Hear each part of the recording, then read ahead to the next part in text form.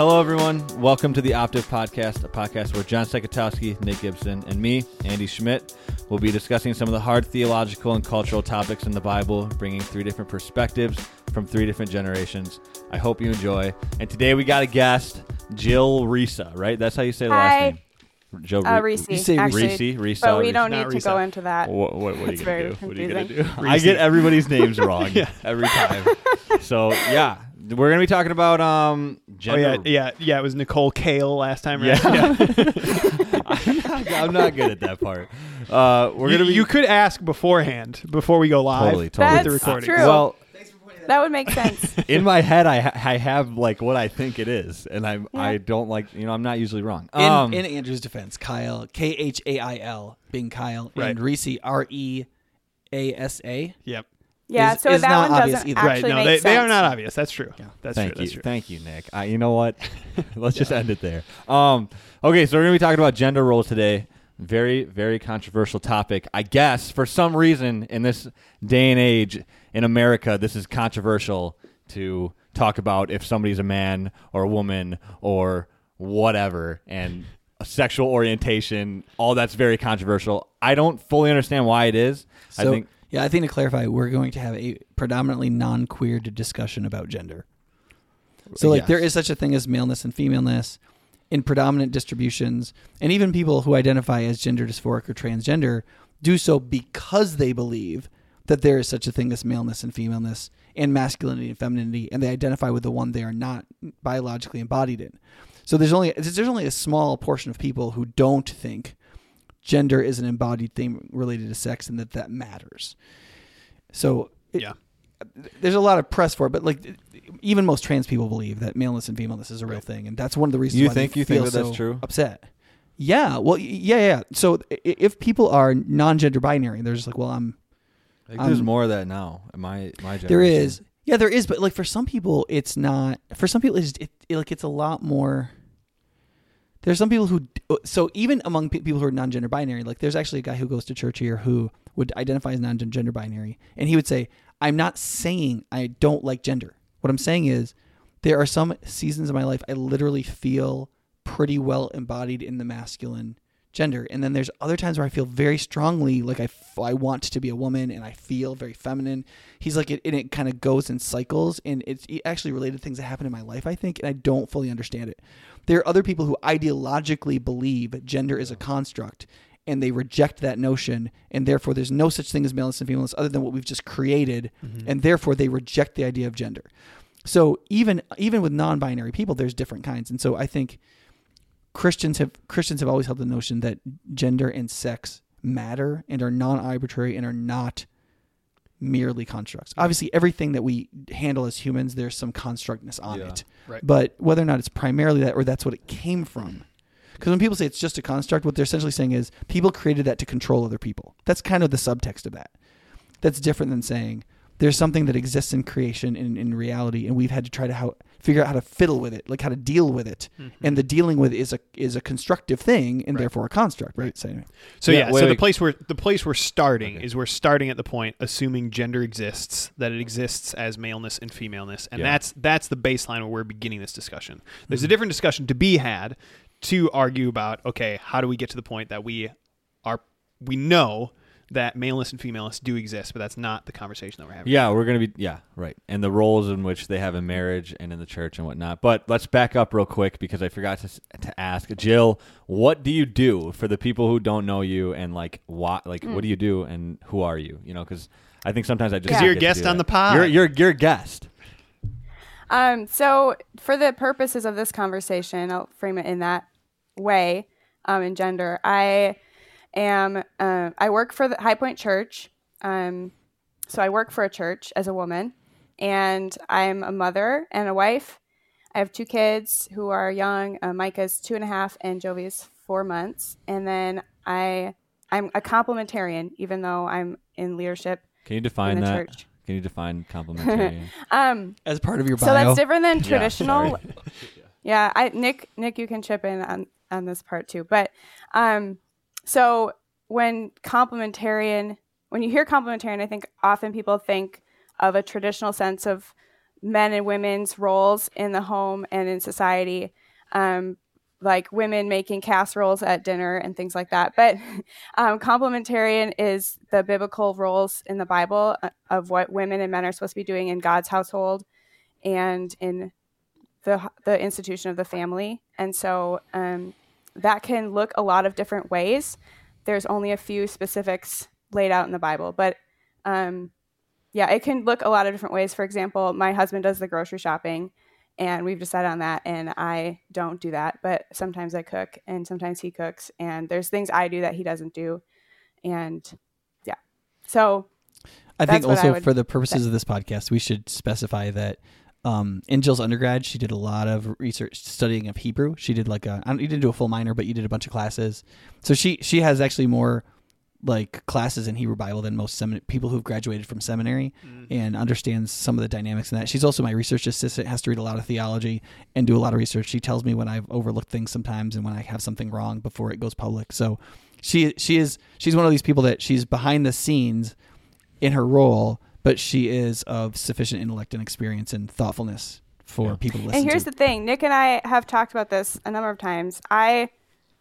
I'm a woman, but I wish, and I'm a complementarian, but I wish, like, my ideal role or my ideal career is probably a pastor. But I also fully believe that I can't be a pastor. So that's complicated. In a number of contexts, at least. So that brings, so when we first talked about doing this gender roles one, I went into the Bible, right? Because that's where we get our information. And I went back to Genesis and just was like, I'm just going to go back to where I first see God talking about man and woman. And in Genesis 2, or in Genesis 3, God talks about the desire for women to rule over men within marriage. And one of my questions, because what you just said, you want to be a pastor. Mm-hmm. We can get into that later. I used to be like hardcore and like women can't be pastors, but I think my viewpoint on that has switched.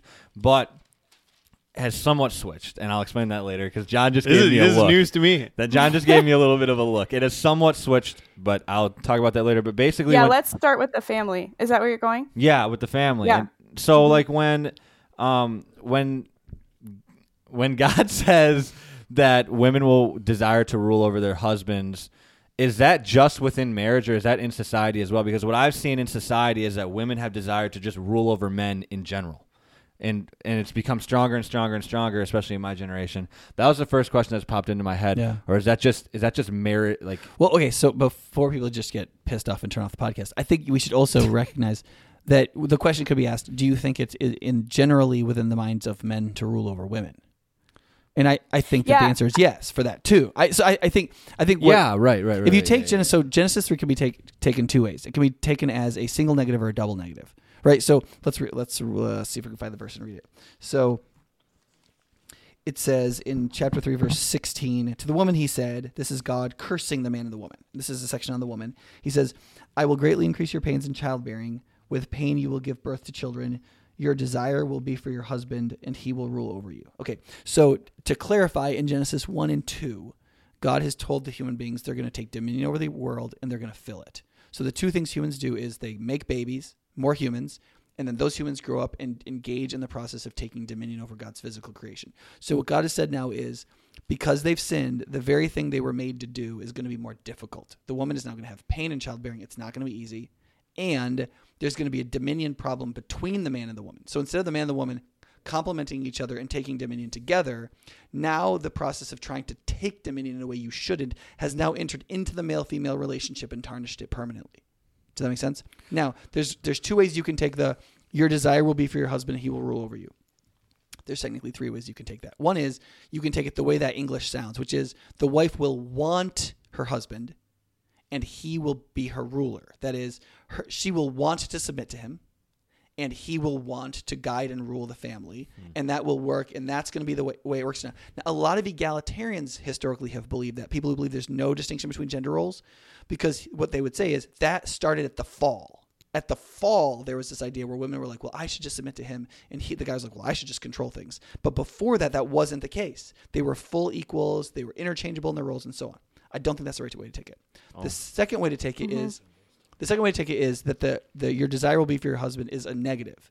That is, your desire will be to control your husband or to attack your husband or to do something negative. People are like, well, why would it mean that? Well, in the very next chapter, in chapter 4, when Cain is struggling with the sin of resenting his brother, which is going to lead him to murder his brother, God comes to Cain and says, sin desires to have you. It's literally the exact same words in Hebrew. Desires to have you, but you will rule over it. That is, sin wants to take control of you, but you must turn and exert control over it. Right? And so they're exactly parallel in Hebrew. And so the idea is, in that context, clearly sin is in the negative. Sin wants to control Cain, but he has to resist it. So it's a negative taking of control.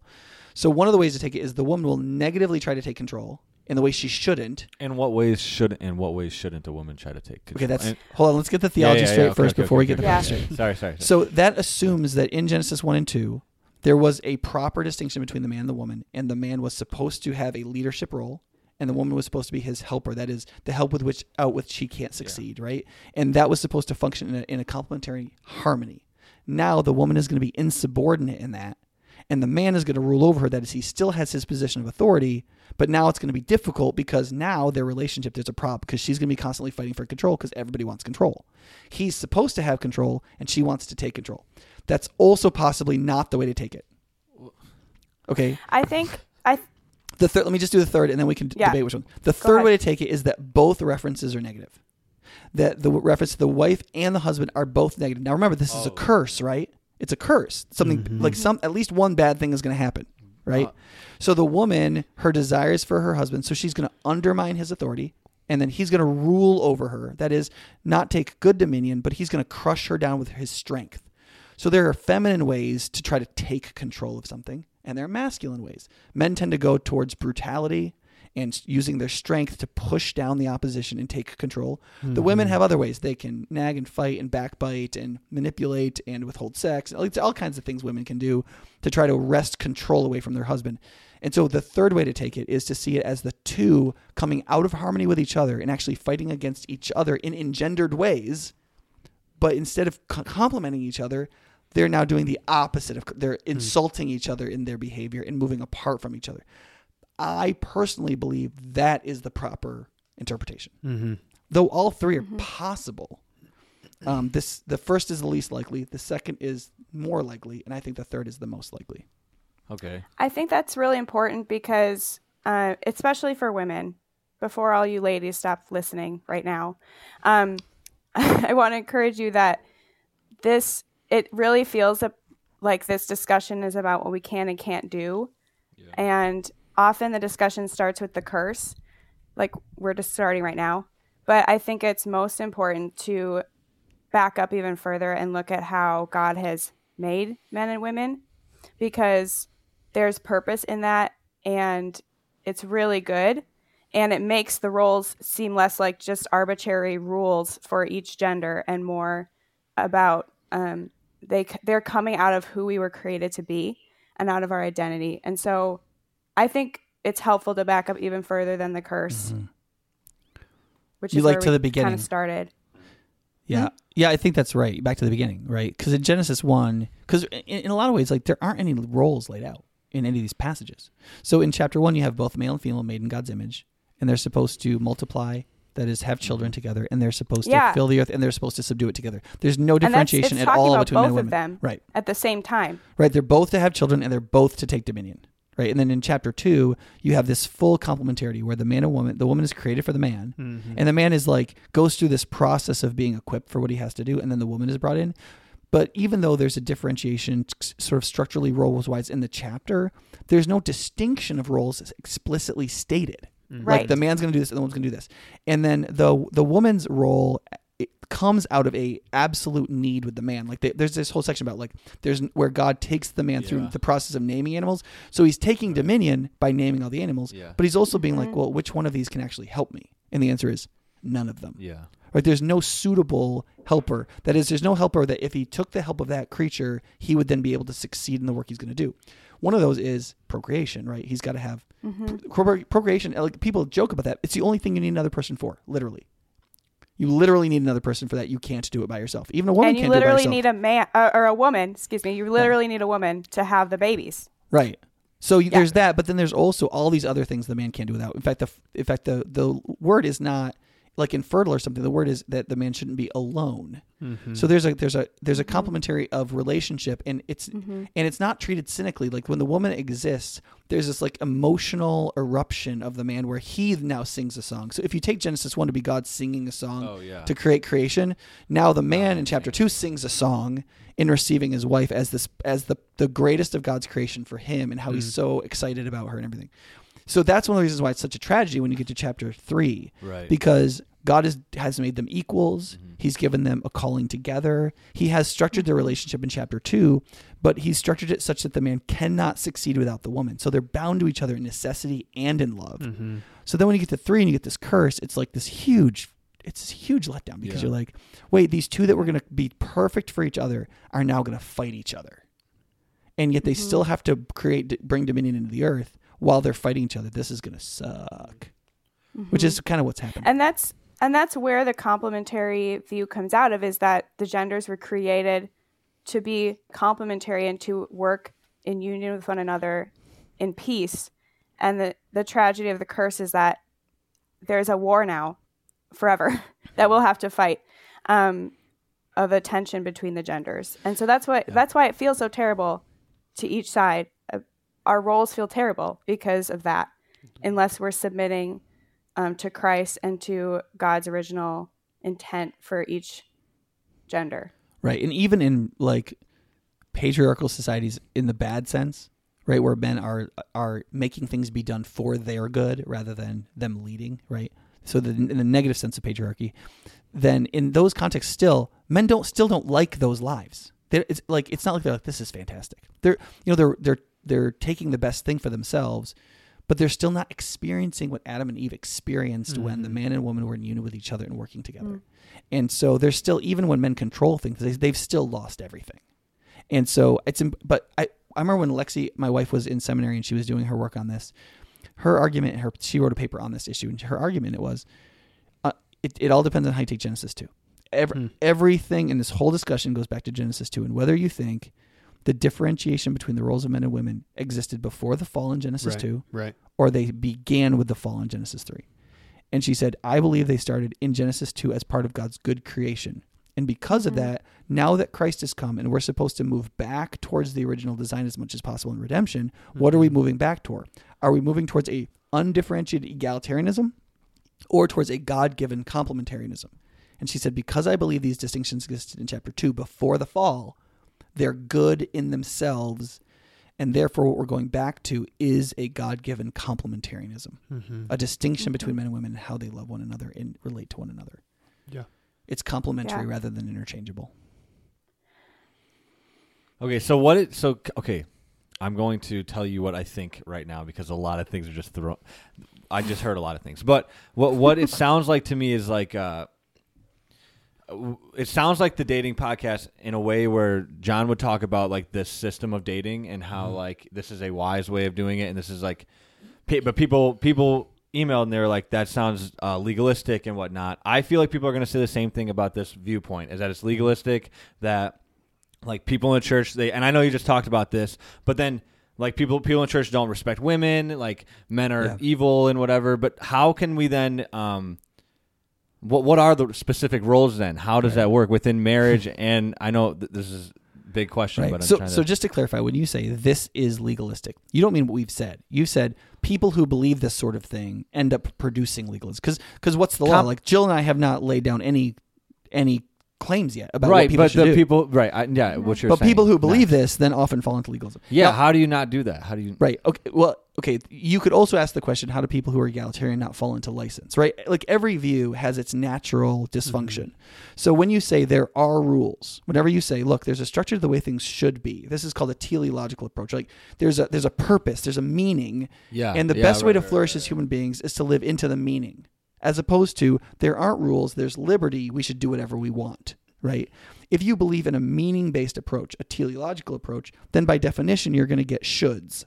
And every should is going to, most shoulds are going to lead to, you should do this and not that, which is a law, right? So they're going to produce an implicit law, right? Women should do this, they shouldn't do that. Men should do this, they shouldn't do that. Yeah. I think that's always going to be the case when you're constructing something based on the meaning and purpose of something. Right. Mm-hmm. Whenever you say, well, what's most important is that we're free and we can do what we want to seek happiness however we feel like it, the implicit problem you're usually going to get is people do whatever they want, and you're going to get problems with license. You're going to get anarchy, right? With what? With a license, when people can have license to do whatever they want. Oh, yeah. You're going to get anarchy. Whenever you have meaning and purpose, which leads to direction, you're going to get tyranny, is what you're going to naturally fall into. Does that make sense? Yes. So, yes, it's true that once you focus on the meaning of male and femaleness and you believe that there's something to live into, it's the natural way that's going to go wrong is tyranny. That's true. And that's legalism, right? So the question is, how do you live out something in deep meaning and purpose and not become legalistic? Yeah, that's always the issue whenever you're living according to meaning. Well, do you think it's possible? Oh, yeah, go ahead. Yeah, to that point, I think, so God gives us guidelines and rules so that we can live out our purpose. That's why he gives us the law. And that's why he gave us the law, and that's why he gives us rules. And that's the same thing with these gender roles, because it's really important to notice in Genesis how implicit all of this is. Right. It's who we were created to be and who we naturally are if we're not thinking about it. So even in this fall, when Eve sinned, you can see, and when Adam sinned, you can see all of this implicitly as well. So Eve, what did she do? She was scared she was going to not have something that she needed. She was scared that God wasn't going to give her what she needed. And so she took it before it was time for her to have it. And that's undermining, right? That's what we see women do naturally as they sin. And what in the curse, there's this undermining that women will do to try to take authority that isn't theirs. And we see men giving up their leadership and just watching as Adam didn't stop Eve. And so all this is so implicit. And it's important to remember that what Eve essentially does is she turns to another provider, right? Mm-hmm. She has a need.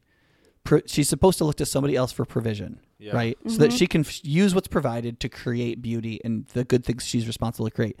So instead of turning to the man or to God, she turns to the serpent and allows the serpent to usurp the role of provider. Similarly, the man was responsible in God's place to be the provider of leadership. Like one of the things that if you say the masculine role is essentially the role of a provider, one of the things the male is supposed to provide is leadership. Without leadership, people don't know what to do. Right. And so Adam was clearly not providing the kind of leadership that was necessary.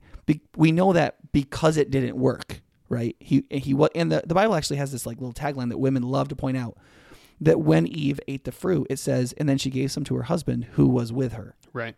Nobody knows exactly what that means, like 2 feet, 30 who knows what that means? Yeah, I was wondering. But what it means is he was around, and he should have been around sufficient to intervene, and it's clearly he had not sufficiently prepared her for what she was going to face with the serpent. Right. So it's important to recognize that relationship of provision and response is fundamental. But one of the things that Jill pointed out that I think is really important for listeners to hear is it is remarkable how few explicit commands there are in the scripture about gender roles.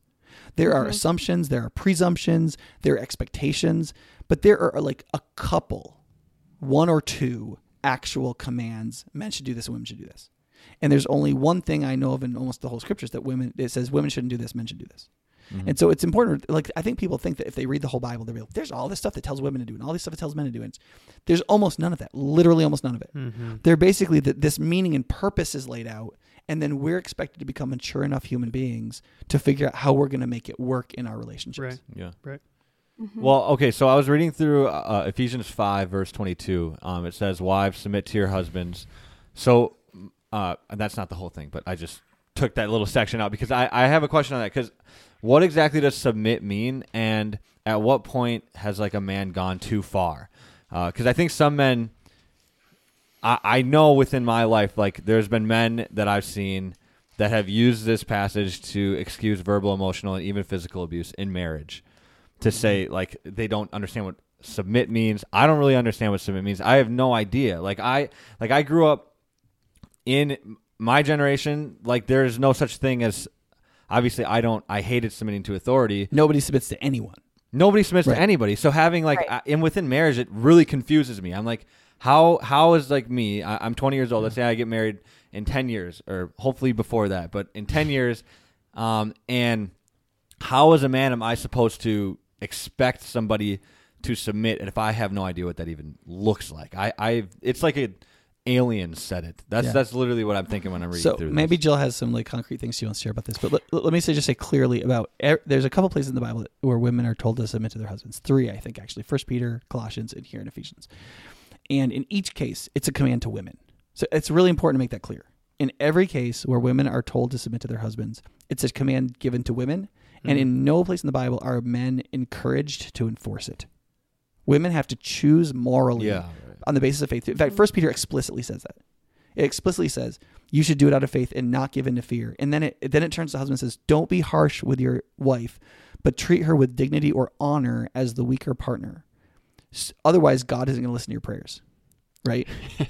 That, literally, there's statements in the Bible about like, listen, if you misuse your position as a man, and part of that is to call the wife a weaker partner is to say that when women can fully embody their femininity, it's going to leave them vulnerable in certain ways because they're trying to be warm and nurturing and soft in certain kinds of ways. Now, they're not weak, but they're engaging in ways that make you vulnerable. Yeah, right.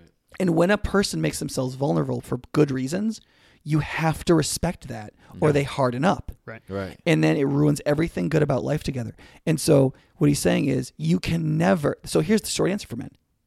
Forget about it. You don't get to. There's no recourse and no way for you to enforce submission on your wife. No, maybe not enforce it, but my question was more, what does that look like? What does it look like for a wife to be submissive? Like, obviously, my biggest issue when I get married, I already know it is going to be, I'm going to want to enforce it because I'm a control freak and that's how I am. And I think most guys are like that, and we just like want to do that. But like what does that look like? And then also how can men respect that? How can we respect that and like use it to work together with your wife rather than being like, I don't know, always in conflict or whatever. I mean, there's been a ton of marriage issues in my family, like not like my whole family. So like I've seen how it doesn't work. I haven't seen a lot of how it does work. And so I don't know. What do you think? Yeah. There's like a million thoughts going through my head. So to start with, I think like we were talking about before, this is a command. There's no way to get around that. It's a command. But the reason this is hard for us is because of all the implicit parts to it. The implicit curse that's always going on that creates it's actually a curse. It's explicit, but in the text, it's implicit that there's always this tension going on and we're not going to want to submit. So as women, I think the reason this is difficult is because submission requires trust, which is exactly what Eve did not do when she sinned. She didn't trust God, who she was supposed to, and she didn't trust her husband or look to him, and she took it for herself. And so that's going to be the tendency all the time. And so you're right, Andy, that it's really hard to see what it looks like because it's a war that goes on in your own heart as a woman. And so I think, and I also never saw it really. My parents were divorced when I was a child, and I don't remember much about their marriage. And since then, I don't remember. And that's true for my whole family, basically, that everyone's divorced. And so I've only seen the tension between the genders, I think, in my family. But what I've noticed is that if, as a woman, you trust God and you submit to God, it's similar in how you defer to him and his authority. It's similar in your own relationship with your husband. I also want to point out, Andy, you had asked this earlier, but it doesn't say anywhere in the Bible that women are just supposed to submit to every man on earth. Yeah, I was asking about that. I didn't. So this is just your husband or the elders of the church. So God's household or your own household. But what it looks like for me is if I'm reflective and pursuing Christ, I notice the moments that I'm trying to take to provide for myself, and I'm not trusting my husband to do that, and he can notice as well. Those are the points where there's only actually a few of them, like maybe 2 or 3, where we always run into a wall, and it's because, and he'll say this, he'll say, I feel like you don't trust me. And that's the root of it. That is a fear of trusting him. And so that's why I don't want to defer to him in submission. But it is a choice that I have to make. He can't make me do it. Yeah. Jill, sometimes I've heard this from a number of women saying that, but there are going to be areas in my life where I'm just more competent than my husband. And so doesn't it make sense that competence should rule in the area of submission rather than gender? Mm-hmm. I think that's probably too simplistic and false. I think I'm trying to think of an example, but well, okay, maybe it's I don't know if this is proving a point or not, but as an illustration that came to mind is that so in parenting, for example, I don't think it's an area I'm more competent in necessarily, but I am around my kids more, and it's an area of leadership that God has given me to nurture them and to raise them up, because I'm around more than my husband is, because he works more than I do. And so there are moments where he asks me what I think, because I know more about them throughout the day and like what their schedules look like and what they might need in each moment. And ultimately, like, he'll ask me those things. He has his own opinions, and those are sometimes difficult moments, and we have to figure out who we're going to defer to. And ultimately, yes, if we had to make this life-changing decision and he had a different opinion than me, I would have to submit to him. But it doesn't like play out that way. What it plays out as is he's looking for my help, because I'm his helper, and I know something that he doesn't, and I have the expertise in the moment that he might not have. And there's other areas that's true of as well. Like we have very different spiritual gifts. We have very different interests and very different skills. And so there is a natural deference to the expert in those moments. But ultimately, in a decision point where leadership has to be taken, I would have to defer to him. But those types of like impasses don't happen very often in real time. So at what point then is it gone too far? Like from your perspective, like for a young woman or for somebody who just is married or for somebody who's been married for a long time, when does it become like abuse? Like has it become emotional? Like when the man is abusing a woman? Yeah, because there's the wife. Yeah, I mean, it doesn't not like physical abuse. I mean, obviously we kind of know when that is, but there's a lot of emotional and even like verbal abuse. And at what point? Yeah.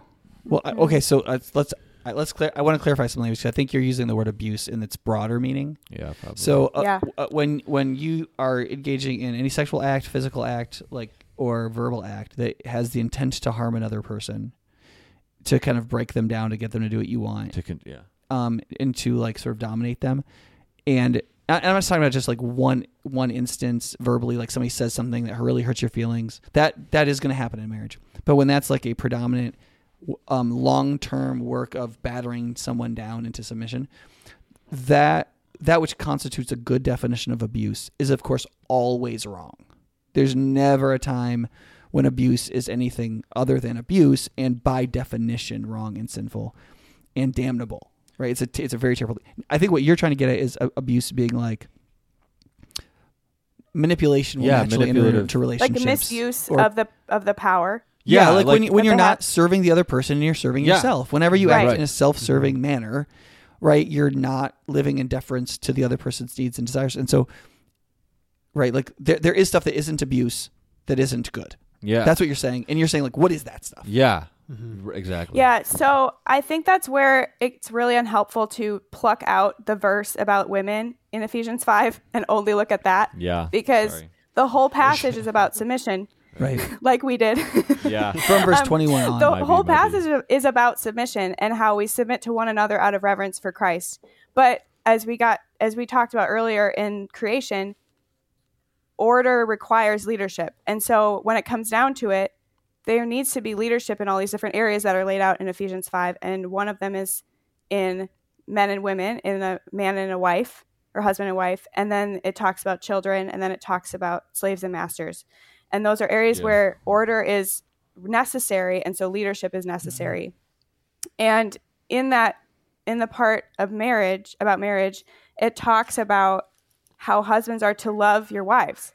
And biblically, love is self-sacrifice, and it's something that causes the other person good and flourishing. And so and explicitly in submission, that when someone, so my husband is following Christ, and so what I need to do is trust that faith in him and trust that he is going to our higher authority that we both need to submit to, who is Christ, and trust that because of that, he's going to choose a loving action toward me. And he is also sinful, but I need to trust that that is what his default will be if he is pursuing Christ, because Christ loves both of us and is leading him.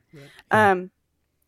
But with that, if a husband is not pursuing Christ consistently, or there can be unloving, selfish actions, but you'll know it because it's not producing the good for the other person. That is hard to see sometimes as a woman when I just think he's not right, or that I know better or something like that. But Jill, can I think I can say something about this here.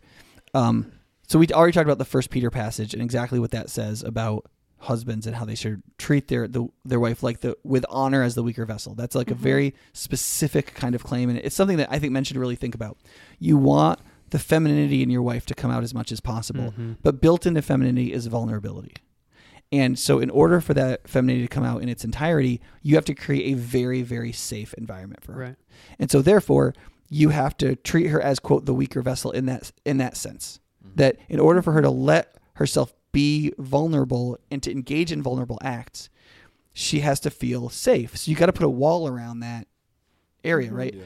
In Ephesians 5, which is one of the places people get on about, people overlook some of the theological language as though it doesn't apply to marriage. But it doesn't just say, husbands, love your wives as Christ loved the church and gave himself up for her. People go, well, Jesus died for it, like you should be like that. It goes on and says, he died for her to make her holy, cleansing her by the washing with water through the word, and to present her to himself as a radiant church without stain or wrinkle or any other blemish, but holy and blameless.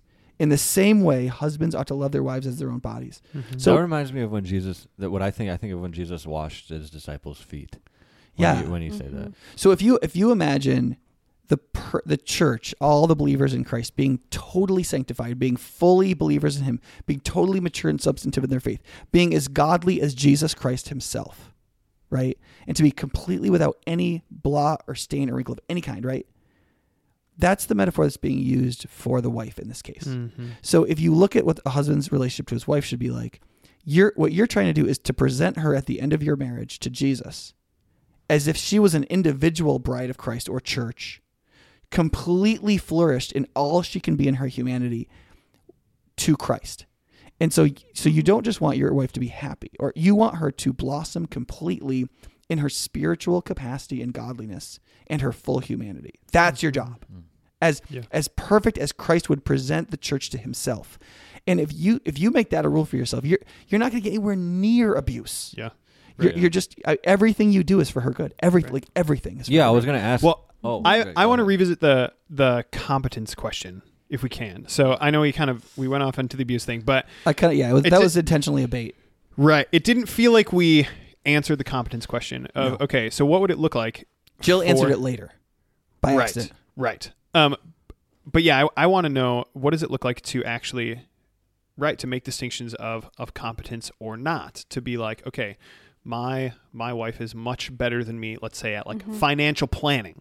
Like to at what point does it become at what point is she taking on so many, let's say, she's better than me at everything. She's better than me at financial planning. She's better than me at getting groceries. She's better than me at taking care of the kids. She's better than me at mowing the lawn. So she might as well do all those things if we're deferring to competence. At what point, how do you balance competence with leadership, and where would you begin to see okay, this seems to be sliding into the point where it's no longer like the man taking headship or the man leading or the man providing, but now it's kind of slid into this like, oh, I'm going to lead in letting you, the more competent one, do the stuff. Like, how would you sort out that and that situation? happens. That definitely Right. happens. Yeah. I mean, this is so I'm currently engaged to Christina Flaherty, and this is some of the Shout out discussions. Christina Flaherty. These are some of the discussions that we've had. Is we've started to have the discussion on competence of like she's a much better organizer than I am, and okay, what is that gonna? Which what is is that gonna statistically look like? common for females. Right. Yeah. But it's like, right, what is that going to look like as we get into a marriage? And I feel this pressure to be like, okay, how do I not provide for her in like putting too much weight on her? And like when I should be like, how do I bear the proper weight that I should be bearing? And all of the little ways that plays itself out. I have lots more thoughts about this. Excellent. So I think on a high level, women tend to need to make sure they're not being too independent, because we want to be independent. We unhelpfully and sometimes sinfully want to be too independent from our husbands, and husbands will tend toward wanting to be too dependent on their wives. You think that's true? Is that like why is that true? I think I think this goes back to the past, the curse, and what we see, what men and women will want to try to do in the relationship to each other. So let me say okay, bird's eye view right now. So I think that's true. That breaks down into, that's maybe not universally true in every situation, but that's a tendency that we have to be careful of. I think some of the ways. Go ahead. You can ask a question if you want. No, I was going to say, I think a way that potentially breaks down is like you look at what a man and a woman need is like a woman needs in childbearing to be safe. So like her natural inclination is going to, if she's is going to be to not trust the man to create safety, and so therefore create safety for herself because of the kind of thing that she's going to need to produce.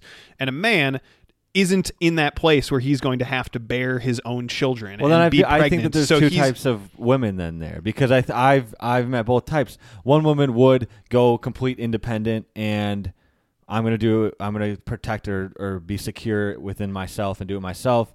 One woman would depend or find something else that they can depend on, right? I mean, those are only two groups, but that's what I've seen. And yeah, but you see, I think you see that in males too. I think you see some men who want to be supported, and then other men who want to be carried. So there's way like too many men who want to be carried these days. Right? Yeah, yeah. Don't get me started. I've seen so many women, like hard workers, get together with men because they want a man in their life for some things, and then they're just carrying the guy. Like doesn't even have a job. He plays video games and stuff like that. And so I think that tendency exists with there's like laziness and sloth is a universal human sin. And that's one of the things to remember when you're talking about gender roles is sin has gender roles too.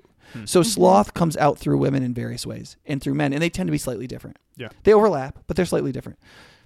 Sorry, Jill, did you want to? Yeah, and so just like in the natural gifts that men and women might tend to have, there's going to be people who don't fit into the norm exactly. I think that's true. Is that what you're saying, Nick? That is implied in what I said. Yes. Yeah. There are men and women are creatures of distribution, right? So you'll have some men that'll be highly masculine in every possible measurement, and then you'll have men that are in almost none, and all kinds in between. But when you take the distribution of women and men and you lay them over each other, they don't match. They don't even come close to matching. So distributionally, men and women are very different. But there's always overlap between men and women in everything. And actually, that is what is perfectly complementary. If God had made a woman who does nothing a man does and a man that does nothing a woman does, it would be an extremely impractical and unworkable relationship. You need two creatures that overlap a lot, like maybe 70, 75%, and then don't overlap some to really get a truly complementary group of people, right? It's like you think about it in a sport, like if you had basketball players that were very complementary, a lot of them would do a lot of the same stuff. But then they'd all have little specialties. Which is Wisconsin basketball for you. bunch of guys who do the exact same things and they never win a championship. I just wanted to say that because I hate Wisconsin basketball. Yeah, they're not complimentary. If they would obey God, then they would be better. Okay, So yeah, Jill, back to amen. So would you describe them as egalitarian? All the same. Yes, they're robots. Yes. Anyways, okay. So we wait, back to the point Well, where this is Optive Sports podcast now. Jill. Okay. So your question originally yeah, we got a little off track. was. Yeah. I try to remember. Well, it Okay, was about Jill, can I take us what- back to I think the heart of the question because so you started answering this. It was about competence, right? What if Yes. Yeah. I'm more competent than my husband? Yeah. Shouldn't he submit to me in that thing? And then you sort of basically said, well, you kind of feel out competence, and then people do what they're competent in, and so it doesn't really come down to submission very often because if both people are humble, they can figure out the competence roles. And then John was like, yeah, except if you have a highly competent woman, you could have a situation where she feels more competent in a bunch of things, and then you have a work imbalance where now if the woman does all the things she's more competent in, she does more work. Okay, I still don't think that's the heart of the question because the answer to that is, dude, you need to do work. You're going to need to do Right. some of the stuff she's more competent in the way she tells you to do it, and you're going to have to be the worker. But see, in that case, you could be the subordinate, and she could be the Right. what in. That doesn't really answer the question. The answer is, should guys fall into slothfulness if they have a hardworking, competent woman? The answer is no. She will resent Right. you and hate you in the end. It's a terrible way to live. And it's ungodly because you should be serving each other. So you don't freeload on a woman if you're serving her, right? The question comes down to leadership. Right. Yes. I was going to say That's the question. this. Yeah. And like before, here's an example. in one of What- your monologues, Jill, you said, after you said stuff about competence, at one point you just said as a side statement, look, without leadership, there's chaos. And then you just kept talking. I think ultimately that's what you're going to get back to is the fact that part of the purpose of structure is because the alternative is no structure. Part of the chaos of fully egalitarian marriages is because there isn't anyone who is in charge. No one is in charge. Yeah. And that, Right. now that isn't necessarily an evil thing, but it has its own built-in liabilities, which is no one is ultimately in charge. Yeah. And when that happens, the sin that tends to crop up is anarchy. Just like when somebody is in charge, the sin that tends to crop up is tyranny. Yeah. And so you have the problem Yeah. of anarchy, and that really does happen because you get at loggerheads with each other, and there is no one to solve that because no one is in charge. And I think that's where, at a bird's eye view, it comes down to knowing who is calling the shot. So a really usually non-controversial example of this, it's controversial right now because it's about the genders and we don't want to do what we're supposed to. But in work, so I work for Nick. He tells me all the time what to do. Sometimes he doesn't tell me what to do, but what I'm doing, all the work that I'm doing is under his leadership, and he could change the direction of what I'm doing. But I also have all of this authority to do what I'm supposed to do. We see it in the Bible as well with the steward and a master. So there's a lot of examples of that. That's just leadership, where someone is delegating, and when when you have something delegated to you, you have authority over it. That's true, but you also are under leadership of someone else. Right. Right. And that's basically, I mean, that's, as Christina and I have had these discussions, that's more or less the conclusions that we've come to, as like the way we sorted it out is, okay, she might be much better than me at something, but it would still fall under like, ultimately like the buck would stop with me with regards to the responsibility of it and the responsibility to like, to make sure it's being attended to and, to take leadership. Okay, let me make a gender-specific comment here that I think is important. Because sometimes women are like, this sucks. Like, why do I have to... Okay, part of it is, if you come at ideas like this, ideologically, it's philosophically, like, this is what should be. A should be this. We should all have the same rights. Therefore, we should be egalitarian. Therefore, there's no gender roles. That is philosophically correct in a way. Like, you could see the logic of that. But the problem is that's not reality, because what you didn't actually start with the creatures that you actually have and are working with. So if you the Bible here, I think proceeds psychologically. It says, what kind of creature is a man and what kind of creature is a woman? Because one of the biggest difficulties that women are going to have are men who abdicate doing the work that they need to do. Right. And if you replace a man and you make a man unnecessary, what men tend to do is what leaders who don't need to lead do is they just stop doing stuff. Part of what keeps men in the game and being the kind of men that women want them to be is responsibility. Responsibility changes men, and it harnesses them, and it chisels them into what they need to become. Yes. And the leadership that they take in a family is part of what causes them to commit themselves to the building and constructing of a family rather than tearing down other stuff and doing whatever they want. Like, and one of the things that I think women begin to realize as they begin to embrace and live out a complementarian theology is that they should not deprive their husband of what leadership does to him. And what they find in the end is that what leadership does to him is make them this responsive, responsibility taking, active, that's good, initiating leader who produces and provides and acts and works and thinks ahead and all those sorts of things. And without that, given that role, he will not become that creature. Right. And then the woman is constantly languishing, wishing there was a creature in her life that did these things so that she could be feminine. And there isn't. And then what you get is the woman who's trying to be a man and a woman. And she's so upset and resentful and angry that she has to do everything and be everything. And nobody should have to be. And so I think that when women look at it from a psychological perspective and say, look at what this does to people and how it forms us and allows men to be masculine, then from a psychological perspective, it seems very reasonable. I'm not saying the person who comes at it philosophically and says, like, we should all be equal, that's like equality is the top value and therefore there should be, like, that all is perfectly rational. I think what it misunderstands is a psychological issue of, but not everybody is the same. Right. You have these things called men and women. They are different. They were made complementary. And if you don't take that meaning and purpose into your system, you have a philosophically true system that is completely destructive and doesn't work and leads to everyone's misery.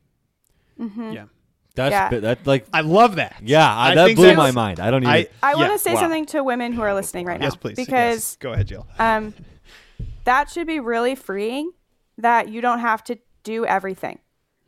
And I think, like, logically, we think that sounds nice. I wish he would do more. If you're in a relationship, you might think that.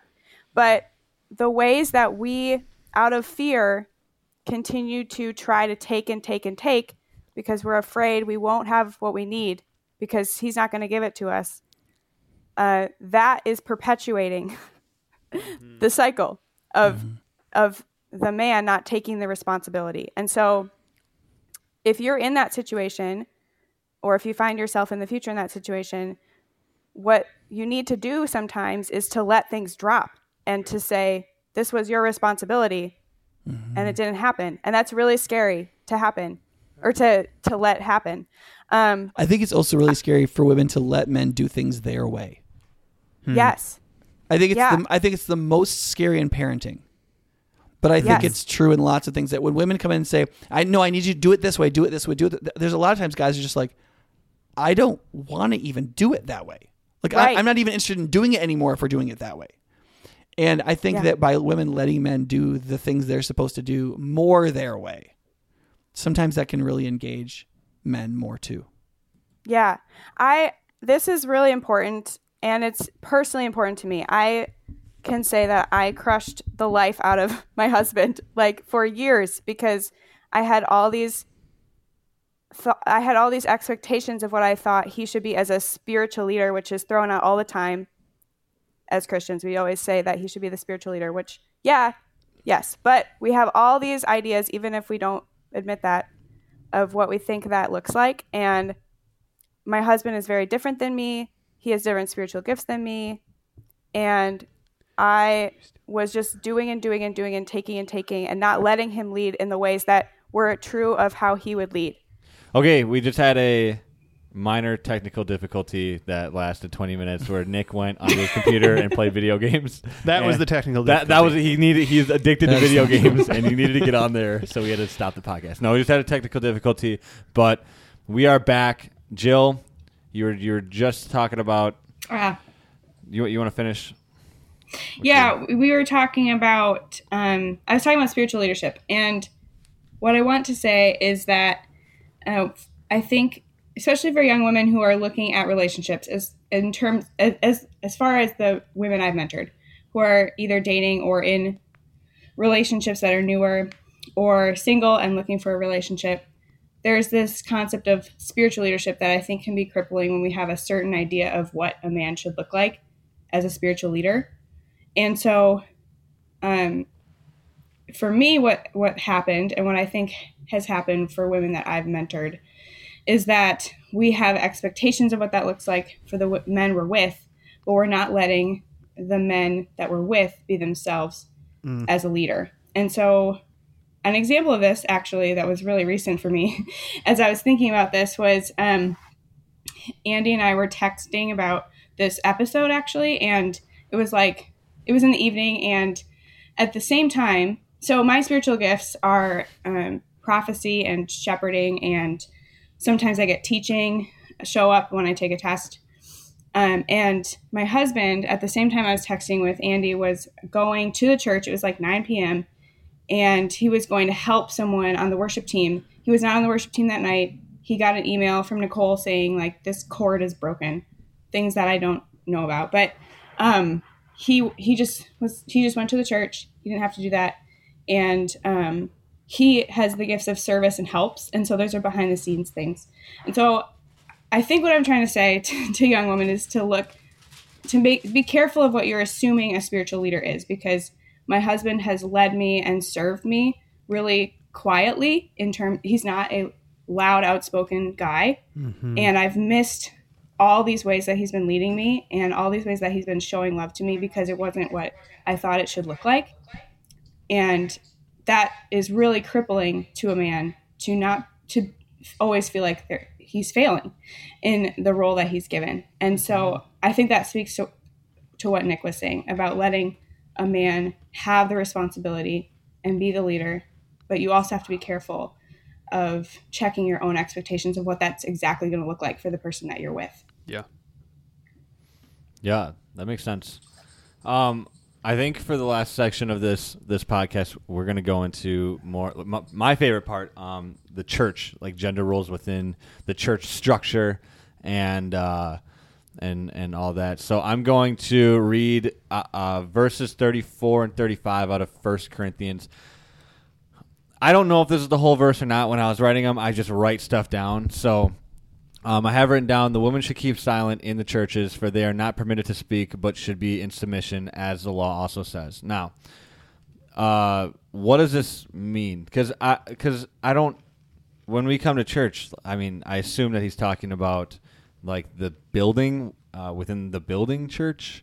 And when we come to church, like, women talk all the time, and it's great, and it's fine. So I'm confused, like, because that's brought up all the time. When me and my friends, we'll talk about this stuff, and we'll bring that up, and we have no idea really what it means. Because if women aren't supposed to talk, then aren't we doing a really bad job? But I also don't think that that's what it means, right? So what does that mean? I think it's important to clarify for people who don't have context that you just quoted from 1 Corinthians chapter 14. And in 1 Corinthians chapter 11, women are encouraged to speak publicly in the church. Okay. So 2 pages earlier. Yeah, sure. So there's this whole section in there where he talks about how prophecy should be shared in the church. Mm-hmm. And he specifically talks about how women should do it, which of course presumes women are doing it, right? So women are encouraged, at least explicitly in 1 Corinthians itself, to pray and prophesy in the church, both which require speaking. Right, because it's this assumption that it's a corporate prayer or prophecy.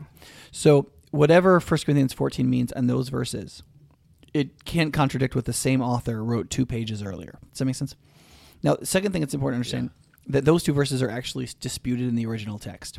So in the New Testament manuscripts that we have, those 2 verses show up in one place in some of the texts, and the verses show up in a different place earlier in the passage in the other texts, which has led some people to believe that those verses are an interpolation. That is, they were inserted later by a different author.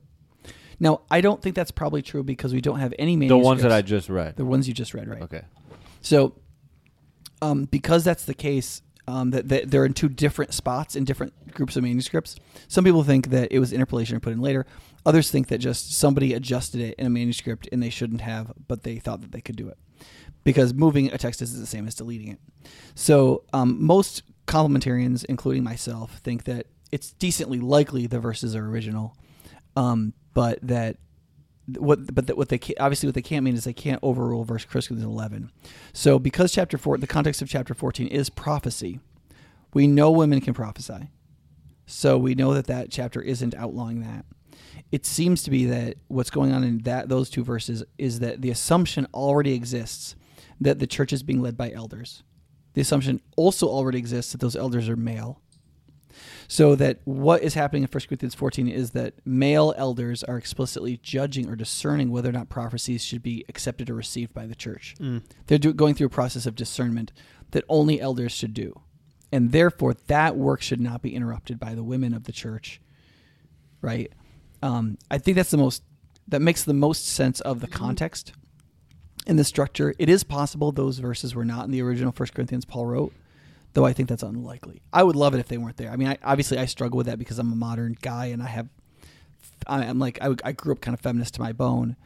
And so it'd be easier for me if they weren't in the Bible at all, but they are in every manuscript that we have.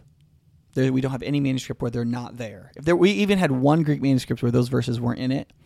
Virtually all scholars would believe that was put in later, but we don't.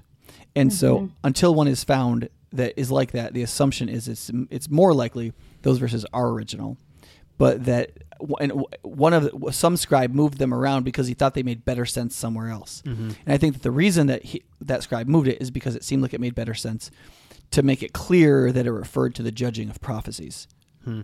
But that's a difficult passage to make sense of. I think it was a great providence of God that in chapter 11 we have an explicit statement women can teach, so that we know that doesn't mean what it seems to obviously say. Well, the next verse, it says, if there's anything they desire to learn, let them ask their husbands at home, for it is shameful for a woman to speak in church. When I read this implies that men and husbands should know what they're talking about, and so wives should be able to ask them. But in my opinion, a lot of the men in the church have no clue what they're talking about when it comes to Scripture. So it just felt like when I was reading that God was like, you need to know what you're talking about. But I don't know if that is a good interpretation of that, or if that's a terrible interpretation of it. I mean, that's a perfectly good positive application of it. I'm not sure that it means. I don't think it means women should. The only places where there's two places where it says women should be silent or have a quiet spirit in the church. Both, in my view, are specifically related to elders operating in the exclusive province of elders. And that's it. And then we have other evidence like 1 Corinthians 11 that explicitly says women can speak in church. So Paul clearly does not mean it is literally always shameful for a woman to speak in church because he just told them to speak. It's not just like he thinks it's okay sometimes. He literally said, I want women to speak in church. Please follow these two guidelines. We want women to pray and prophesy. If that's the baseline of 1 Corinthians 11, then you have to interpret those verses in line with 1 Corinthians 11. I think that's why when I give lectures on women's roles in the churches, I start with 1 Corinthians 11. That's how I set the baseline. What Paul explicitly invites women to do, and I say now Paul is not going to say something that contradicts this later. Okay, so this gets into the fun part. I was big into, not long ago, I mean, I talked to John, and I talked to Vince about this a ton. I talked to Luke, and I would get really, really pissed off when I saw a church had a female pastor. I would get really pissed off. And I thought that it was the worst thing in the whole world. And I looked into it a little bit more, and I still think it's not a good thing. Here's my viewpoint on this, and I'm going to say this as clear as I possibly can. I think that the way that the American church and the American people in the American church congregation treat pastors is not how we're supposed to treat them biblically, and so therefore I don't think that women should be pastors in America, but I think that women can be pastors if we're talking about the biblical. Women shouldn't teach, is what I think, in front of men. But I've talked to other people, and they've told me that you have somewhat of a different viewpoint on that, Nick. Well, here's a question. So we have to define what we mean by teach, because am I teaching right now? I don't know, dude. No, right. And I have thought about that. I've been listening to my own podcast because I listen to them all the time. And I'm like, oh, crap. I've literally been like, oh no, God's gonna get pissed or something, because maybe this is teaching. I mean, I think this is in some ways. I don't think I'm teaching, but you guys are definitely teaching.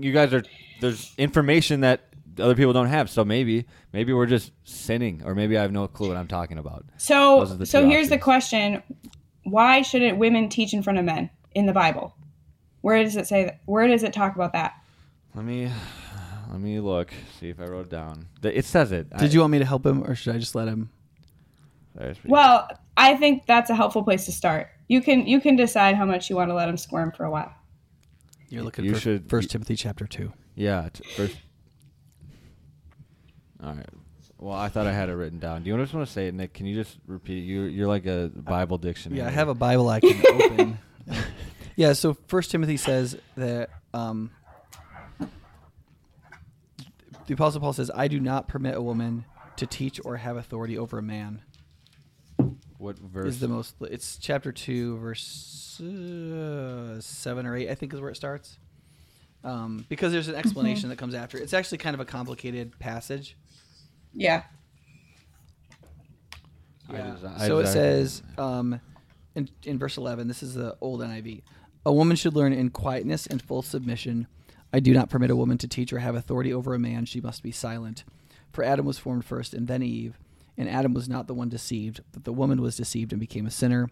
But women will be saved through childbearing if they continue in faith, love, and holiness with propriety. I would like to say, if you're a woman listening to this and you have never heard any of these passages before, we've actually now covered all of them in the whole Bible. Mm-hmm. And so you shouldn't think that there's a bunch of stuff you've never heard. Like this is the most difficult one in the whole Bible. Mm-hmm. Yeah. And it's the only one really like it. And we'll talk about what it means. But I don't want you to think, if you're a woman listening, that like we just got to 2 or 3 of them and gosh, the Bible must be full of this sort of seeming misogyny. The Bible is actually an incredibly egalitarian and female affirming book in lots of really, really great ways. And it just doesn't fall into some of the dumb oversteps of our modern moment either. Mm-hmm. So it's also corrective in the other direction. Yeah. But I think that's because like I just don't want women to think like they heard this like, oh my gosh, there must be all these passages. Right. And the answer is we've now covered all of them. There's like 4 in 1,500 pages. Right. So. Right, and there's a bunch of passages of like women leading nations and women doing all kinds of like really big important things. I don't want to minimize any of that. That's just not what we're doing right now. So the Bible is extraordinarily. In fact, there was a number of ways in which the Bible even teaches people to be careful about how men and women behave. In fact, part of 1 Timothy chapter 2 is how the church should behave publicly so that your pagan neighbors don't have issues. Mm. And so even here, Paul is trying to constrict a little bit the behavior of the church to make sure that the pagans don't flip out about how loose we are with women, how easy like women can do all these things and say all this stuff and talk to men, and this is crazy, you know. Mm. So it's kind of an interesting. When you hear people say that the New Testament is extremely, for its time, was an extremely woman affirming and liberating book. That's true. Whether or not it's still the case is what's being debated. There's no debate that historically it was an extremely liberating book for women and movement for women. The question is just, is it still now? Mm. So I guess the question is, in our current American church system, is it okay for women to be pastors? And when I think of a pastor, biblically, I think of somebody who shepherds and who like shepherds the flock. That's what a pastor is. Okay, so I think that according to that, I think it's fine for a woman to be a pastor, to be a shepherd. That's not a teacher. Like those are two different things. But in America, you have a pastor, and automatically that pastor is now a teacher because that's how we've made things. And so in America, should women be pastors? That's the question that I have in my head. Should women be teaching up on stage in front of men? That's my question. And that gets into the question of the difference between elders and pastors in the American church too. Right. Because the Bible is talking about one office, and we have 2, and in our church, only 2 of our elders, I think, unless I'm missing one, often preach and teach the congregation, even though there's like 13 of them. 13 pastors or elders? Elders. Yeah. So there's clearly elders that don't regularly teach the whole body of Christ in the gathered worship service. Yes, but the only people who do regularly teach are elders and not just pastors. Right. So then what's the answer? I don't like do we have an answer? So part of this, okay, so there's a couple things that people don't often know. First of all, what we call pastor, that role isn't not in the Bible, but it's virtually not in the Bible. So there's only one place in the whole New Testament a noun form of the word for pastor is used, which is really just, we say pastor. Basically, we just have not updated an Old English word for shepherd. So the Old English word was pastoralist. A pastoralist was a shepherd. Then we kept the word pastor for pastors in churches, but then we changed the word for shepherds to shepherd, right? Mm-hmm. And so it really is just a word for shepherd. The only place I know that really got this right was the old Firefly series, right? That they had a black guy who was the pastor so they could have some spirituality in the show. And so they called him shepherd. Mm-hmm. That's literally what pastor means. It just means shepherd, right? So then there's a couple places where the verb for shepherding is used. Mm-hmm. So you're shepherding people. And so, for example, in Acts 20, it says to the elders at Ephesus, shepherd the flock over which God has made you overseers. So the elders are supposed to shepherd, or, well, pastor in that sense. They're supposed to shepherd. So we've created this whole office, this thing we call a pastor, which is referred to once in Ephesians chapter 4, as though we know what it is and as though we know what it does.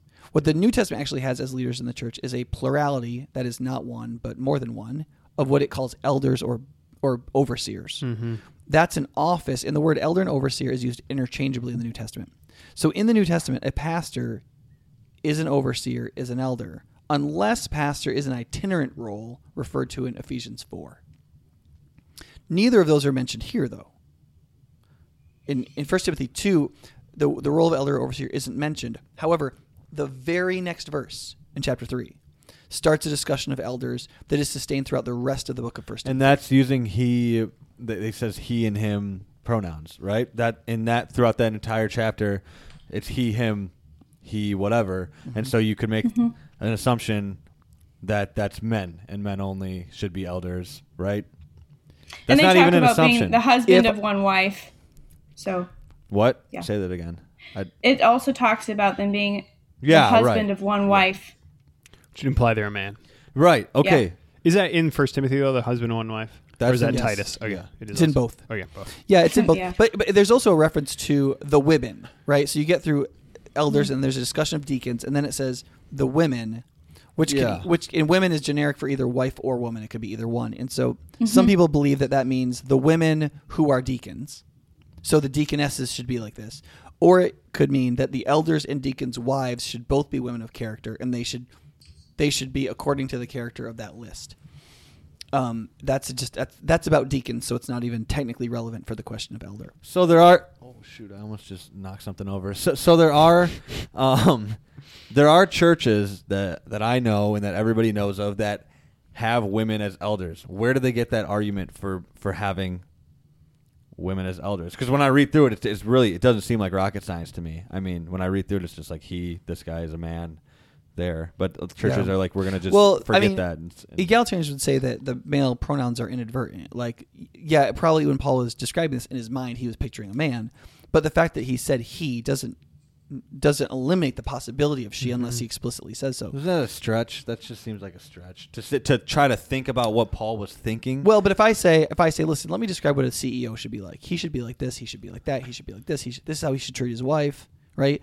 You might recognize that. If you heard that in 2020, you'd be like, well, of course, Nick, if he could have done the other way. He could have said, she should be like this, and she should treat her husband like that. Mm-hmm. It depends on what you assume I'm saying or not saying, right? Doesn't it depend more on how Scripture was written? If somebody, like, when I think of Scripture, Paul wrote it, or God wrote it through Paul, which means that these are God's words, and God doesn't mince words, and he doesn't make mistakes. And so I think that God purposefully used certain words like he and him, and says that this person, their wives or whatever.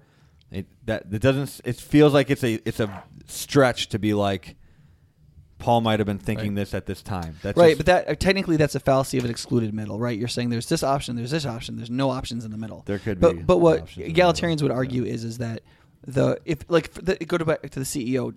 Just right, like if you and I understood that we live in an egalitarian world, and I said he, you would presume I could have easily meant she, and it was reversible. That's what we'd think in 2020. Mm-hmm. The question is, would they have thought that in the first century, where having a female elder might not have been as obvious, right? And so what egalitarians often do is they'll look at some of these passages like this one, and they'll say, this passage is culturally conditioned. This is what Paul wanted Timothy to do in Ephesus when he wrote this. But then in Galatians it says there's neither male nor female, but all are one in Christ. So Galatians 3 states a absolutely like unequivocal universal statement that there's no longer male nor female, but all are one in Christ. And this one is talking about events happening in Ephesus. And he says, I do not permit a woman, right? So what Paul's saying is what he permits or doesn't permit. That sounds like judgment. So the discernment or the judgment Paul is doing for how to run the church in this particular time in Ephesus, I don't permit a woman to speak. He doesn't say really why. And so there it is. Complementarians would say, well, except that he does say why, and he roots it in creation and the fall in Genesis 2 and 3. So it's actually not as open as that. So there's these arguments get deeper as you go. So then, Jill, what do you think then? Do you think that you being on this podcast is you teaching? And if so, do you think that that's wrong or is that right? I think Nick was starting to get there, but this all goes back to the creation and the fall and what we were intended for and what we tend to do in our sinful nature, and therefore what structures God has put in place for us to be able to obey him and do what's best for us. But as far as what that means now, as far as what that looks like now, I think it means the same thing, but as far as how that looks like now in a different culture and in the different roles we have and titles we have in the church, I should say different titles we have, not different roles we have in the church. That's really difficult to parse out. I think it's not as difficult as we want it to be, because we want it to be less clear cut, so that we can do more maybe as women. But it does come down to the authority of men in God's household, and we are under that as women. Mm-hmm. So yeah, I agree. I think that women should not be elders of churches. I think it does get dicey when we talk about pastors. But if a woman is a pastor functioning as an elder, she's an elder, and then I don't think women are supposed to be elders biblically. And I think that's not just because God doesn't want us to do things just because. I think it has purpose in how he's created us and how he's created the genders to work together in union. And there has to be leadership with someone, otherwise there is anarchy. So I think teaching is also a spiritual gift, as is prophecy. And so it depends on what you mean by teaching. Like, I teach my children all the time, and I teach in conversations when I'm mentoring someone or if someone needs advice. I think those are teaching. Don't you usually mentor women? Yeah, but like if my brother, for example, asks me for advice and it's a spiritual conversation, I think that the Holy Spirit is empowering that. So, and there is specific precedent in the book of Acts of like Priscilla and Aquila instructing Apollos, right? And it doesn't seem like this is a command against conversational always brought up. women teaching.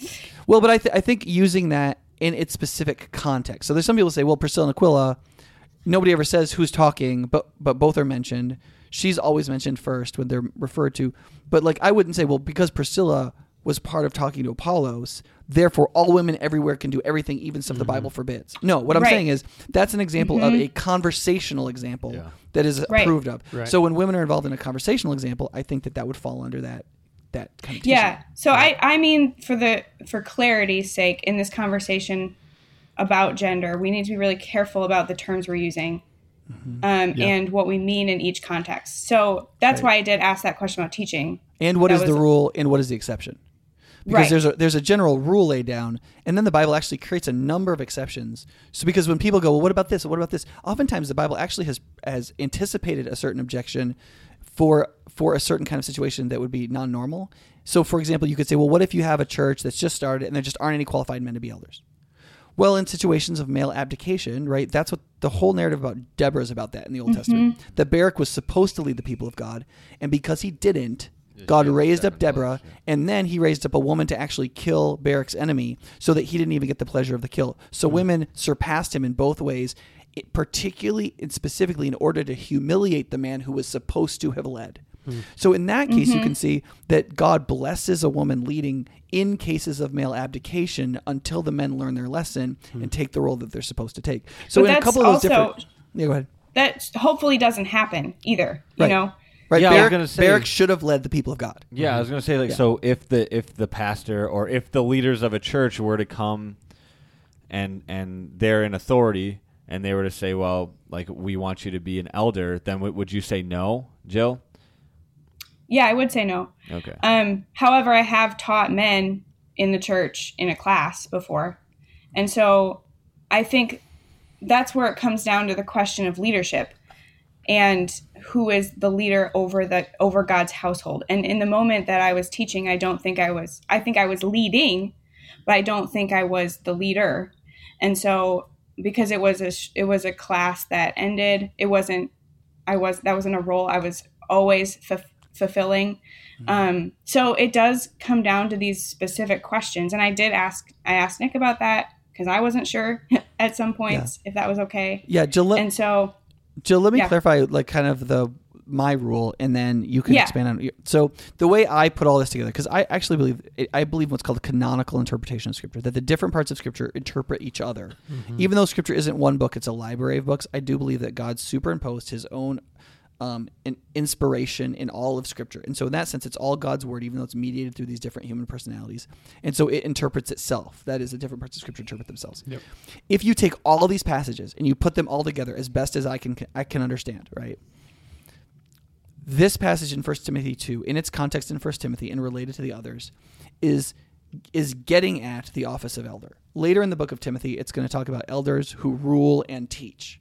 Here it's teach and have authority. The verse immediately after this talks about elders and so on. I think that what's being discussed here about women not talking in this context is the exact same thing that's actually happening in 1 Corinthians 14, which is in the operation of elders doing a role that is explicitly for elders. That is, in this case, teaching in the gathered worship service, right? That in that case, a man is going to do that because what we're going to find out later here is that men are going to be elders and elders are going to do that role. Right. So at High Point, one of the things I say, right. At High Point, what I say is, therefore, what the only restriction in the entire Bible relative to women teaching or leading is that elders are supposed to be men. So anything that is done in the church that is supposed to be done by an elder or that is the role of an elder, right? Women should not do it, nor should men who are not qualified to be elders. Right. There's a lot more qualifications to being an elder than being male. Right. Yeah. Now, what that means is that if we look at any role in the church and we say, do we have men doing this that aren't elders? If we believe that we can allow men who aren't elders, who haven't been vetted and gone through all those qualifications, all of that, to do it. So if John can do it, then and we can invite any woman to do it, and we should, right? Because if John's doing it, we don't believe it's the role of an elder to do it. Right. That a non-elder can do that. Right. And if a non-elder can do it, then men and women can equally do it. It's perfectly fine. Now, I think one of the things people will still squirm under is, well, what you're still saying is men have a monopoly on the role of elder, which is the highest level of authority in church. Yes, let me give two caveats, one that you'll like and one that you'll hate, if you're a normal American person. Okay. The one that you'll like is this. In every case, elders are supposed to be a plurality. It's not one guy. It's a plurality of people so that you don't have one person ruling ruthlessly, because there's no higher authority other than reverence for Christ. Right. And so that plurality of men is necessary, right? The second is this, and most women, modern women, are not going to like this, but I think it's something that has to be reckoned with, and that is the most controversial part of this passage is actually not that he doesn't permit a woman to speak or have authority, nor that he says a woman should be in quietness or silent. The most controversial section is when he says at the end of the passage, but women will be saved through childbearing. Okay. Yeah, what the heck does that mean? Right. That is the kind of verse that somebody wants to like pour acid on the head of anybody willing to read it out loud, right? You're screwed then. You just read it out loud. Yeah, so here again, this gets back to the issue of judging your life's the way what you think philosophically versus psychologically. Yeah. Do you start with what reality is, or do you start with the way you think things ought to be if the world was just, right? The world is not just. Right? The world is not just. Okay, the world is the way it is, and you have to start with what's there and then work. Right. So, for example, in the Old Testament, there's all these commands that God overrules later. Mm-hmm. Because when he brought the people out of slavery of Egypt, there are all these institutions and structures and beliefs and all this stuff they didn't have. They didn't have the law yet. They didn't know anything. And so he, for example, allows slavery to persist, right? Mm-hmm. Why? Because there isn't another institution yet to take care of the poor. right? And so he develops it and he takes out a lot of the things where people do harms and whatever, but he allows it because there's no social security system. There's nothing for poor people other than the slavery system. That's all there was in those days. So he regulates it. And then later when you get to the New Testament, he begins to lay the groundwork for it to be outlawed and ultimately for the church to turn from it, which of course it did. When it comes to women here, one of the things that we don't recognize is we talked about this at the very beginning. What was the primary reason the woman is absolutely necessary in Genesis 2? And the answer is because you cannot fill the earth without a woman and women. That is, without women giving themselves to the absolutely just the enormous sacrifice of bearing children. The human race doesn't continue. God doesn't get what Malachi 2 calls godly offspring. In order to get godly offspring, you need godliness, but you need humans. And so women have to give themselves to giving their bodies over to another human being and bearing them out of their own body and holding them and nursing them and caring for them and all these kinds of things. And it is a role that only women can do. There is no other creature on planet Earth that can do this. You can't give this over to ducks. Like, if women won't do it, there won't be humans. Does that make sense? And so there is one role in all of creation that men cannot participate in. It's something they cannot do, and it's something only women can do. And men could say, listen, that is totally unfair. That is wrong and unfair that I don't get to bear a child out of my own body. I don't get to nurse and give life. Like there's all, here's the thing. In 2020, it's really unpopular. Nobody wants to go through the work and the degradation physically of having children or fewer people. And they see that as a kind of injustice that, well, men get to make more money because they don't have to take time off from work because they have children and all of this. It's not looked at as like an honorable thing, which it is. Right. A great And thing. see, in the Bible, it is the highest honor of womanhood. Yeah. And that's one of the reasons why women in the Bible are so hurt with infertility. Like women in the Bible, infertility is such a thing for women because if you were infertile as a woman, you're like, I can't do this thing that is only mine. And dudes don't want to marry. They don't want to be like involved with those women, right? They don't want to marry. Well, especially in the ancient world. Like, yeah. Especially in the ancient world where your children were also your future wealth. Yeah. Right. And your workers in the present. But to recognize though that there is something profoundly feminine about that. Most women that I know that experience infertility, most of them don't go, oh, I'm so relieved. Like there's part of women, even though most women, even though they don't want to have a bunch of kids, they want to have one or a couple, or they like there's something that they want to at least believe even if they don't have kids, they want to believe they're fertile. Yeah. And there's something like very visceral and deep in us. And I think that the Apostle Paul does not mean here that if women have children, Jesus will forgive them of their sins and let them come into heaven. Right? Because everywhere else he is explicitly clear that salvation is by faith in Christ alone for men and women. Yeah. This has to mean something else. And I think what it means is women feel damned by being excluded from the role of elder. There's something about it where they feel like they've lost something. And he says, but you will be saved through childbearing. And I think what he means by that is if you dignify being a mother as highly as you should, and you realize men can't do that, but you realize there's this one role that I've made men do and lead in. Those two wash each other out relative to gender. And you're just going to have to accept that or reject it. But I also think this is one of the reasons why my wife doesn't want to be on the elder board is because she's got kids and stuff. She's got stuff she's got to do because she's leading our four little crazies, you know? And so I think actually that you don't have the right, I don't think as a man or a woman in the modern day, to judge this passage until you understand its context fully, but then B, until you have grappled with the fundamental and visceral nature of childbearing within the human race as a whole. And that it's not meant to be haphazard, but it is the means by which God receives godly offspring, where new everlasting beings are created unto redemption. And the dignity of that is incalculable. And I think it's just, I think it's thrown aside. And it would be like you and I give you a big piece of gold and then we have a big pile of money and I have most of the money because you have the big piece of gold. You throw the gold in the garbage and you say, we're not equal because I just have a little bit of money and you have all that. Yeah. And the answer is no way. If you would have kept the gold and figured it in, we would have been right on track with each other.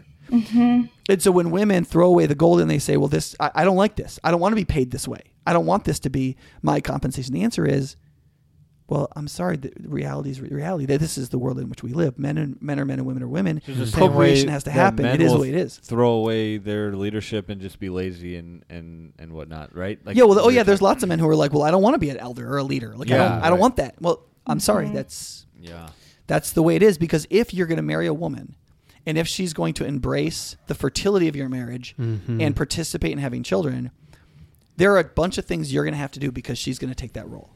Right. You're going to have to lead and provide and deal with all kinds of stuff, and that's just part of it. And you can say that's unjust or God shouldn't have made it that way or biology is bad or something, but on one level you have to accept that when you rage against reality because that's not the way it should be. When we're talking about the basic layerings of reality, not the injustices in the world, but like some of these basic realities, but you believe you're God. I mean, that's what you're saying. You're saying that you would create the world differently, it would be better, and it would work, and you have no idea that any of those three things are true in actuality. Yeah. The reason this is so hard for modern women is because there's just multiple layers of separation that we've put between the need to have children or the felt need to have children and the felt worth of having children in our modern culture. And as women, we put our worth in different things that are important to our culture. That our fears are wrapped around our idols. And so if you're idolizing things that aren't, that are things like security, I mean, it can be scary. I mean, even just going back to divorce, for example, I don't know if women would tie their need for security in a job with this, but marriages fail all the time. And so as a woman, you feel that a man is not going to for sure be there for you. And so you have to make that happen. And so it's really scary to think I might not be able to work. And what if I'm then staying at home and my husband leaves me? And that's going to be a burden I can't handle. And so there's so many layers that are built into our cultural systems that we don't even recognize that have wrapped all these fears around childbearing for women. And I've literally heard all those things. The purpose and necessity of it. I've literally heard those objections dozens of times by real women. I think in some ways, if you think of the modern man who doesn't want to get married because he doesn't want the ball and chain, you know what I mean? They're like, well, my wife's going to keep me from having fun and do the stuff I want. That's how these women feel about children. Children are the ultimate ball and chain. They're the real ball and chain. Like, because they don't give you back what an adult can give you back. Right. And so, like, my wife having 4 children is the hardest thing she's ever done. I mean, maybe being married to me would be up there, but like for the most part, I think bearing 4 children out of your body, trying to raise all of them simultaneously, dealing with that, its effect on her body, its effect on our wealth, its effect on her relationship with me, it's by far the hardest thing she or I have ever done. Right. And then if you add into that a bad marriage, if you add into that a bad parenting model where you stress yourself way out and you overspend on your kids and all kinds of stuff, there's all kinds of ways to make it way worse. And then when we have children, so like if you have a woman who's taught how to be successful, and then she takes the same obsession by which she is successful at work and she applies that to raising children, that can lead to all kinds of obsessive ways of parenting that are very, very hard on women psychologically and can wear you out and make it very thankless. And then you're afraid you're going to ruin your kids if you do anything wrong. And that it's just, and then women oftentimes feel like the dad isn't on the same plane as her because he's trying to like equip them for the future and she's trying to nurture them in the now. And then the husband and wife get crossways. They start fighting. The woman feels like she's got to protect her child from its own father. And there's so many ridiculously horrific dynamics that enter into these modern family relationships that make raising children horrifically terrible. And often I think it leads to divorce. And then you get exactly what Jill was talking about, where the woman feared that all along, actually fulfilled the prophecy herself along with the man fulfilling the prophecy himself. And then she gets the very thing she feared. And then I can't imagine how she feels. It's got to be horrifically awful. And what I meant by we don't even realize this is that we've wrapped all our fears in sophistication. And Nick, I know you talk about how we've sophisticated things, our fears and anxieties in your sermons a lot, but that's true here where it just sounds like the right way to parent, and it sounds like the smart thing to do. And I grew up in a family of divorce, but I never made those connections until recently. And what it sounded like to me was my dad telling me, you have to make sure you major in a science field, in the sciences, so that you can get a job, so that you can, I don't know. I didn't know why, but just so I can get a job. But basically, I mean, he knows so that you could support yourself and whatever kids you might have if you get abandoned.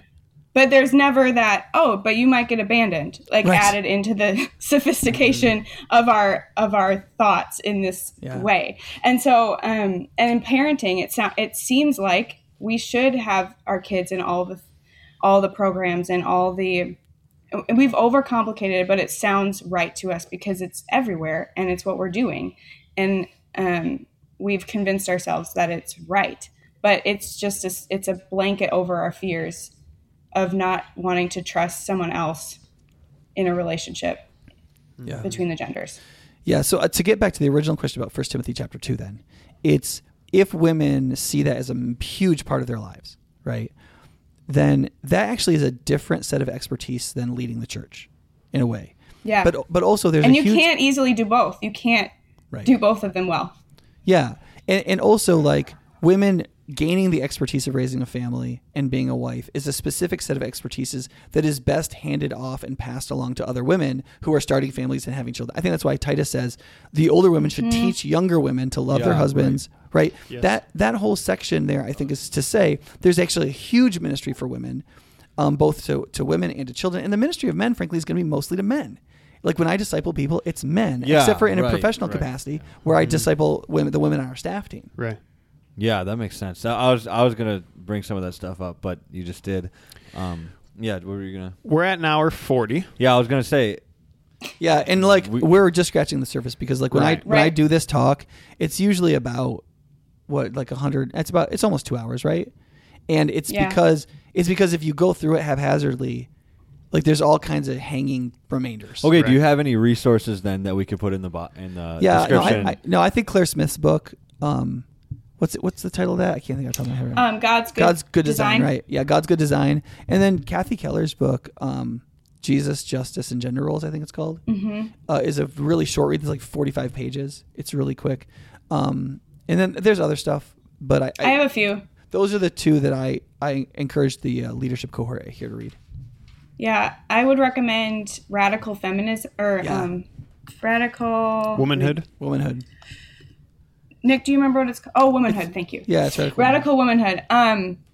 It's really helpful for modern women because it goes through the history of feminism and helps you understand why the things that you feel are so right are there. And the author was a women's studies major before being a believer, right? Right. And so she then had to integrate all that stuff, and it's a helpful synopsis, I think. It's really good. I would recommend that one. I would also recommend Let Me Be a Woman by Elizabeth Elliot / anything that Elizabeth Elliot has ever written. She's very good on the roles, especially in the household. And an extremely empowered woman for her time too. This is a woman who went with her husband to South America. He got killed. She then went back with her kids as a missionary alone. Cool. She's a super and the village converted she led the whole village God. To Christ. Didn't you put this in one of your sermons? I don't know. I've heard. But Elizabeth Elliot is it's like she's no shrinking violet. I mean, this is a woman who did amazingly powerful and leadership oriented things. So if women are like, well, I don't want to hear from some little mousy woman. Well, Elizabeth Elliot is a great option then. Mm-hmm. I read Let Me Be a Woman in college, and I thought it was very helpful as a man. Mm-hmm. Yeah, there's no just in front of it. It just says Let Me Be a Woman. Yeah. But that one's really good. It will pierce your soul a little bit probably, but in good ways. Those are my suggestions. Yeah, we'll put those into the description. Oh, I thought of another one. If you grew up in a broken family and your gender roles are probably all really confused and how the relationship between men and women is supposed to look is going to be really confused. So I would recommend The Storm-Tossed Family. And it has a chapter on gender. It has a chapter on sexuality. And that book was really helpful for me. Mm-hmm. Yeah, great. We'll write those all in. Mm-hmm. Any final words or anything like that? This is so much stuff. I'm going to be thinking about this for the next 2 days because this is a lot of information. And like you said, we haven't even scratched the surface. So there's a lot of good resources out there. And we might talk about it again at some point on this podcast, but we're almost 2 hours in, so we should definitely wrap up. I think that there actually might be a couple episodes on this on the Engage and Equip podcast where I go through that stuff. So if you go over to the Engage and Equip podcast out of High Point too, there are a couple episodes on egalitarianism and complementarianism. I want to say one final exhortation, because women usually get angry about this, especially in modern, where we are today. So if you're getting angry, if you feel angry about it, open yourself to curiosity instead of anger, and just explore what God has for you and how he created you. And don't just write it off because you're angry. And Jill, I don't know curious. if I don't know if you want me to say this, but if you're somebody and you're listening to this and you don't like it, you could probably reach out to Jill, right? Yes. Yeah, cool. For sure. Yeah. Mm-hmm. You can put my email in the show notes. That's fine. We will do that. Cool. Yeah. So that's about it for today. Make sure to subscribe and follow and give us a good rating, and check out the Optive Music podcast, because that's really dope. And don't get sick. Wash your hands. Do all that stuff. But thanks for listening, and we will see you guys in the next one. Also, thanks for coming on, Jill. Yeah, thank you. This was fun. Peace out.